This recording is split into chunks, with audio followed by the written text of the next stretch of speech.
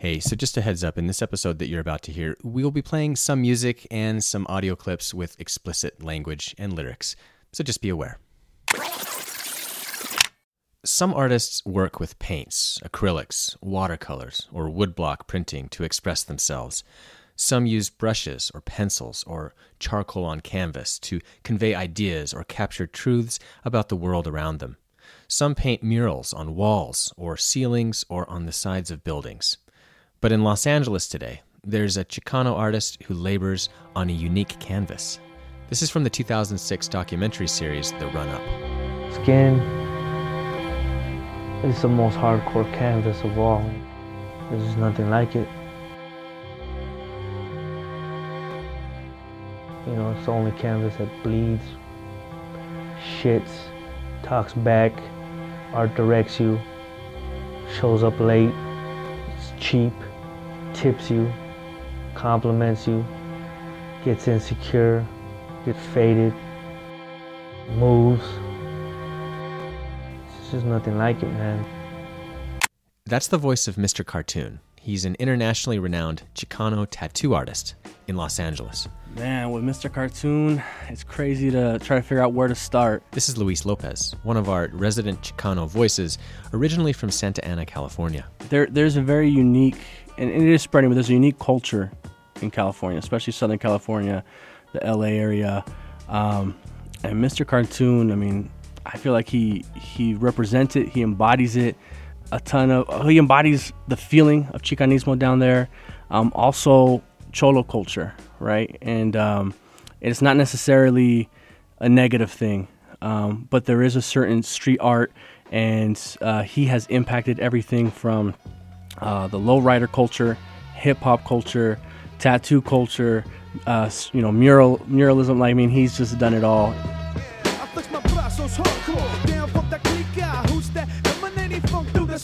Bass gets to pumping, Rucas get to pumping. Who's that rocking? Got the boy that start jumping, blasting through high. No need for the booyah, but hammer with the one knuckle I shot through ya. Okay, so you're listening to Nuevas Voces, a podcast about Mexican art and history, as well as Mexican-American art and history, from a uniquely Utano perspective.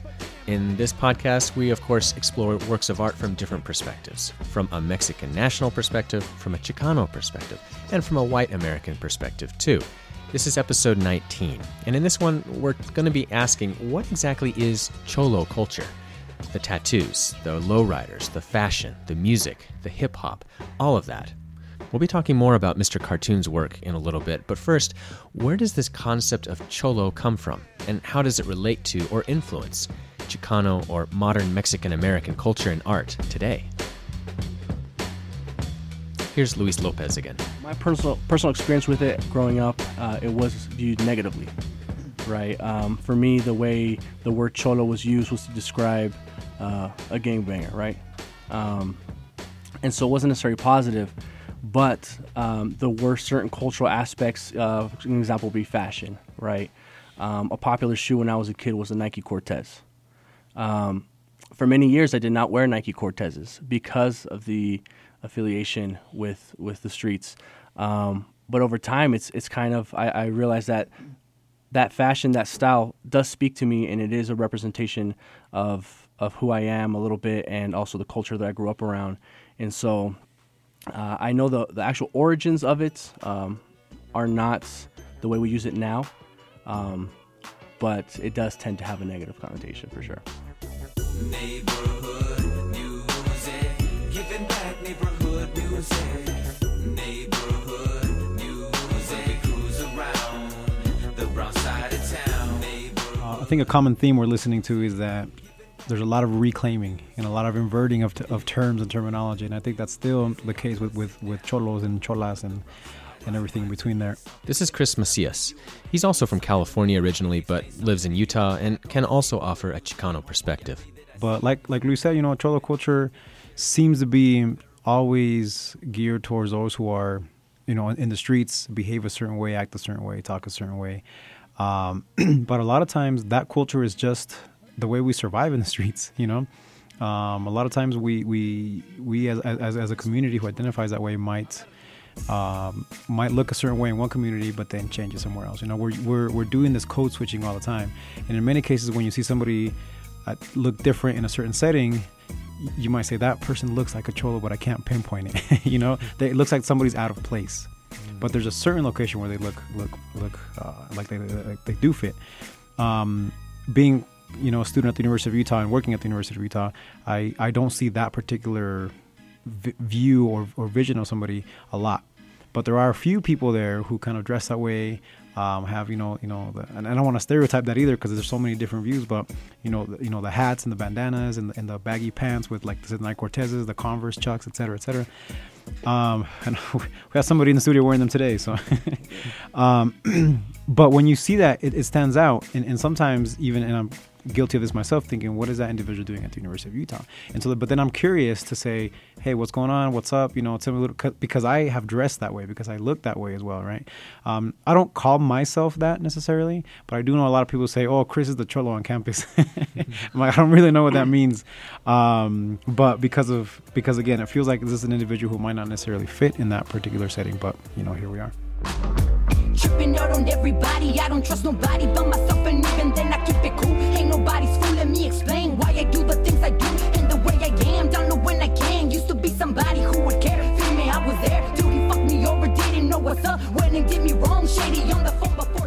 This is Jorge Rodriguez. He hosts the show Cada Domingo on KPCW in Park City. And I think it also has a lot to do with the type of music that we listen to. I mean, the music has always been a way to talk about our history, to talk about our culture, and the cholo culture, especially with hip hop and rap, is very much a part of this.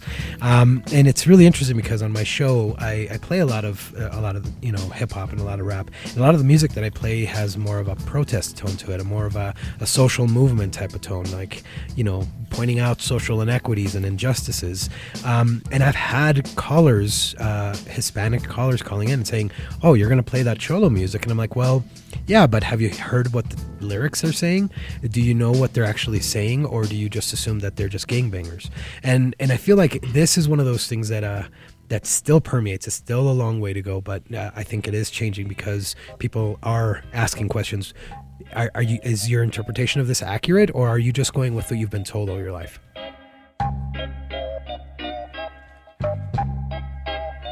Never fear the consequences. It's something that these streets always showed me. Never give a fuck is like a motto of the OGs. Vato so young with a mind so grown. Got the old folks having flashbacks of the era of Al Capone. With my hooder all alone. I'm always doing my thing. Always trying to make shit happen. Get it cracking in the game. Every day, all day. Get money, no play. I ain't worried about no fama. I'm just all about my play. I think one of the common misconceptions is a lot of Chicano music, especially if they're rapping, their MCs will fall under Chicano rap, right? And typically with Chicano rap, you do hear a lot of people claiming sets, claiming hoods, claiming colors, and so people assume, if it's Chicano rap, then it must be associated with some kind of gang. I keep it active, see Medina, always on a fucking mission, trying to take life like the Reaper. New York and Riverdale got my back 'cause I'm familia. But then you have groups like Cypress Hill, right? You have groups like Psycho Realm, you have groups like Lighter Shade of Brown, right? And so these groups aren't necessarily claiming sets, and it is very much hip hop, but they kind of get thrown under that umbrella term.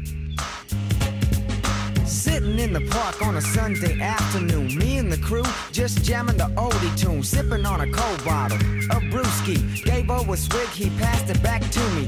Right about then, up came some other homies, Micah, Eli, PJ, Smooth, Phil, and Larry. Going right back to Mr. Cartoon, I mean, the impact of the culture is so big. Mr. Cartoon created the logo for Cypress Hill, for their record label. Same thing for Eminem and Shady Records. He's tattooed Eminem, Be Real, Dr. Dre, Snoop Dogg, and so it goes. I guess the cholo aspect is one tiny sliver of the spectrum of Chicanismo, in my opinion, but that's kind of what people focus on to make it a negative instead of focusing on the beauty of hip hop and the beauty of Chicano rap.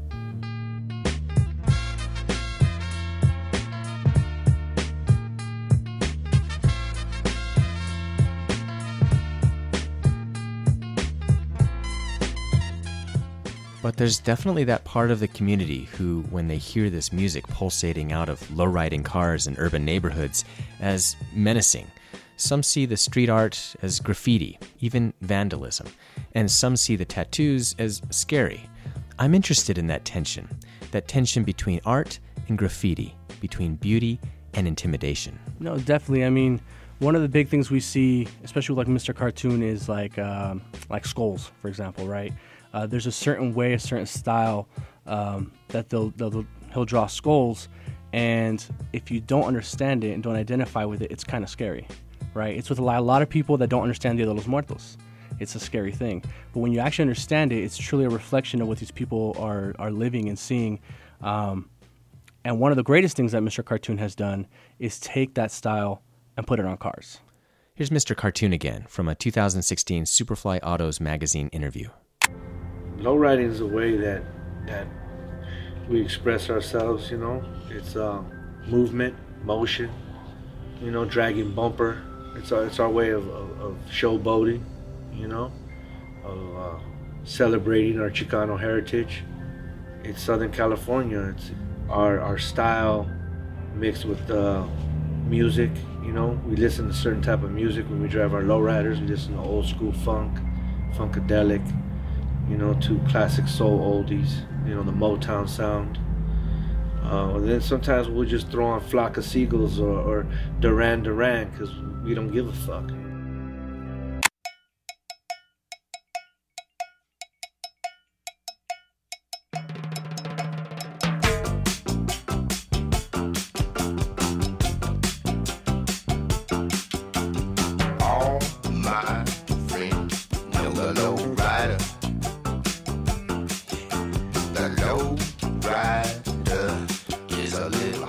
But yeah, I mean, lowriders is a good way to get into making your own art bigger because it's mobile art. You know, so we have we have a lot of visual art that we call fine art, but in this case, Mr. Cartoon was one of the promoters of calling it firme art. You know, because it stays in place on a vehicle or on some form of that culture, but then it's mobile, right? And so it gets to other communities, and that follows the tradition of graffiti in the sense that people would then put it on trains, people would put it on other ways to get out of the city or out of the hood that they metaphorically, right, could not necessarily leave. And so this is just a continuation of that. And I think Mr. Cartoon's style and a lot of the way he does everything by hand, everything is freehand. He doesn't really keep sketchbooks, you know, of what he's going to do, make it bigger.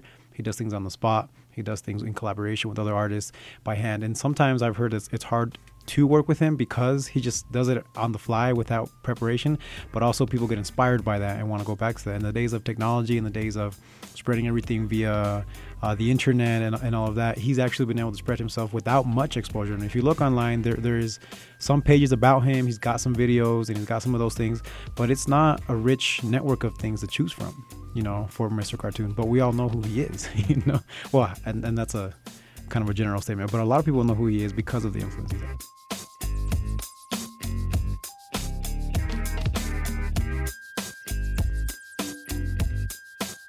As it turns out, much of the inspiration and origins for this Old English scriptwriting style that became associated with urban street art and graffiti was perfected by an earlier LA artist known as the godfather of Cholo style, Chaz Bojorquez. This is from a 2012 Acclaim magazine video interview with Chaz. The Cholo style is really taking up the most prestigious letters that people know, and that's Old English, German Gothic, Faulkner. It's the typeface that we get for our birth certificate, our death certificate.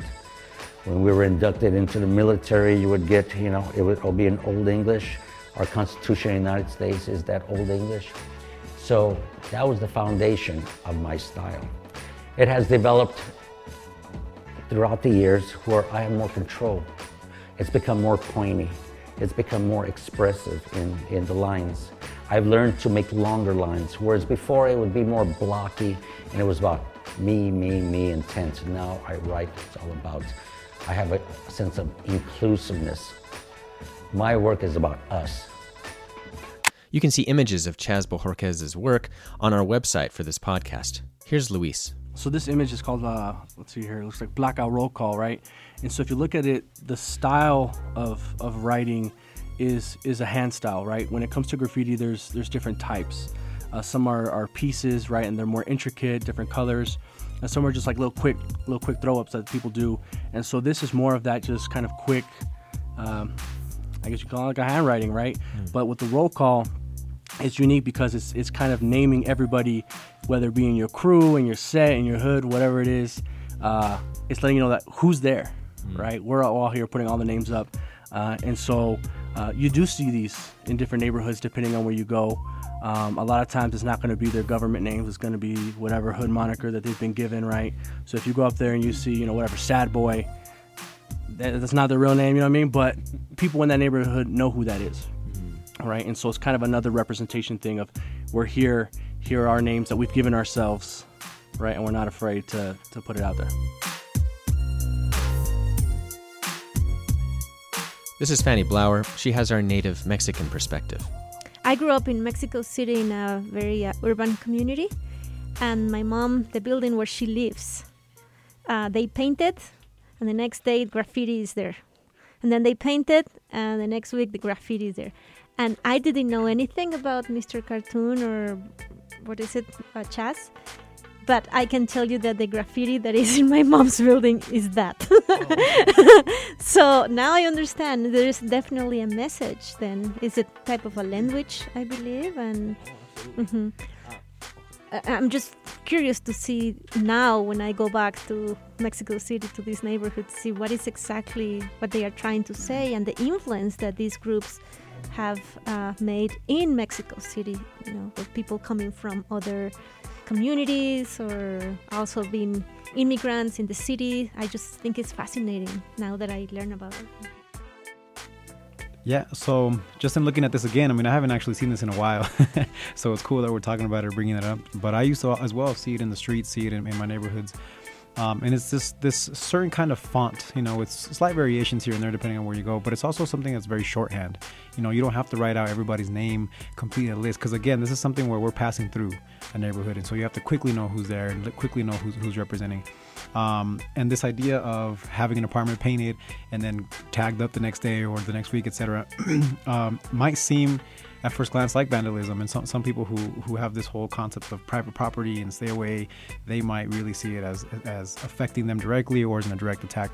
But for the communities who don't have these places again to do that, and they put this font or this sort of style, this sort of tags up in the streets to again show their own representation, communicate back and forth. So it goes back to what we were talking about earlier in the 50s, 60s, 70s, that we all have to show it still because we're still not represented. We're still not having the voices accurately portrayed. There's more and more, of course, and I do want to give credit to those who do that, such as Chaz or Mr. Cartoon, etc. But I think that culture still continues. Aquí estoy, MC Kid Frost. Yo soy jefe, patrón, it's the big boss. My cuenta's loaded, it's full of balas. I put it in your face and you won't say nada. Vatos cholos, you call us what you will. You say we are assassins, you truly not to kill. It's in my blood to be an Aztec warrior. Go to any extreme and hold no barriers. Chicano, and I'm brown and proud. Want this chingazo, Simona, so let's get down. Right now, in the dirt. What's the matter? You afraid you're gonna get hurt? I'm with my homeboys, my ties, my camaradas. Kicking back con mi ganga y pa' mí no diga nada. Yo soy chingón ese, like Al Capone ese. Controla todo, so don't never try to sweat me. Some of you don't know what's happening, que pasa. It's not for you anyway, cause this is for the raza.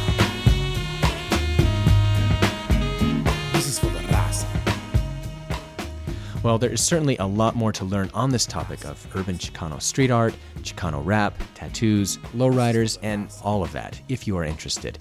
You can visit our website and home for this podcast, artismexut.org, to find links to several of the documentaries and interviews we touched on in this episode. Please share your own thoughts with us. From an artistic perspective, what is your impression of the Chicanismo, or the Cholo style, that we can see in tattoos, on lowrider cars, or spray painted on walls? Have you had personal experience with this art form or culture? Do you think it's become mainstream or changed, for better or for worse? Let us know by leaving us a comment on our website. As always, thanks to Chris Macias, Luis Lopez, Jorge Rodriguez, and Fanny Blower for their thoughtful insight and commentary in this episode. The music you heard in this episode comes from Cypress Hill, Delinquent Habits, Lil Rob, M-Beats, Miss Crazy, Stomper, Spanky, Loco, Sleepy Locks, Lighter Shade of Brown, War, Locos, Royalty Beat, and Kid Frost. This podcast is made possible by a grant from Utah Humanities. Thanks to KPCW in Park City for the studio space. I'm Ross Chambliss. This is Nuevas Voces.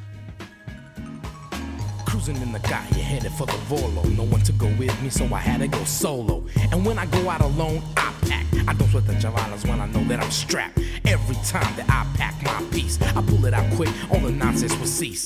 Just like the song when you're 18 with a bullet. Got my finger on the trigger, I'm not afraid to pull it. If it gets out of hand, I know some mafiosos quick to pull out cuerdas on some stupid ass baboso. Sitting there wondering what's happening, que pasa?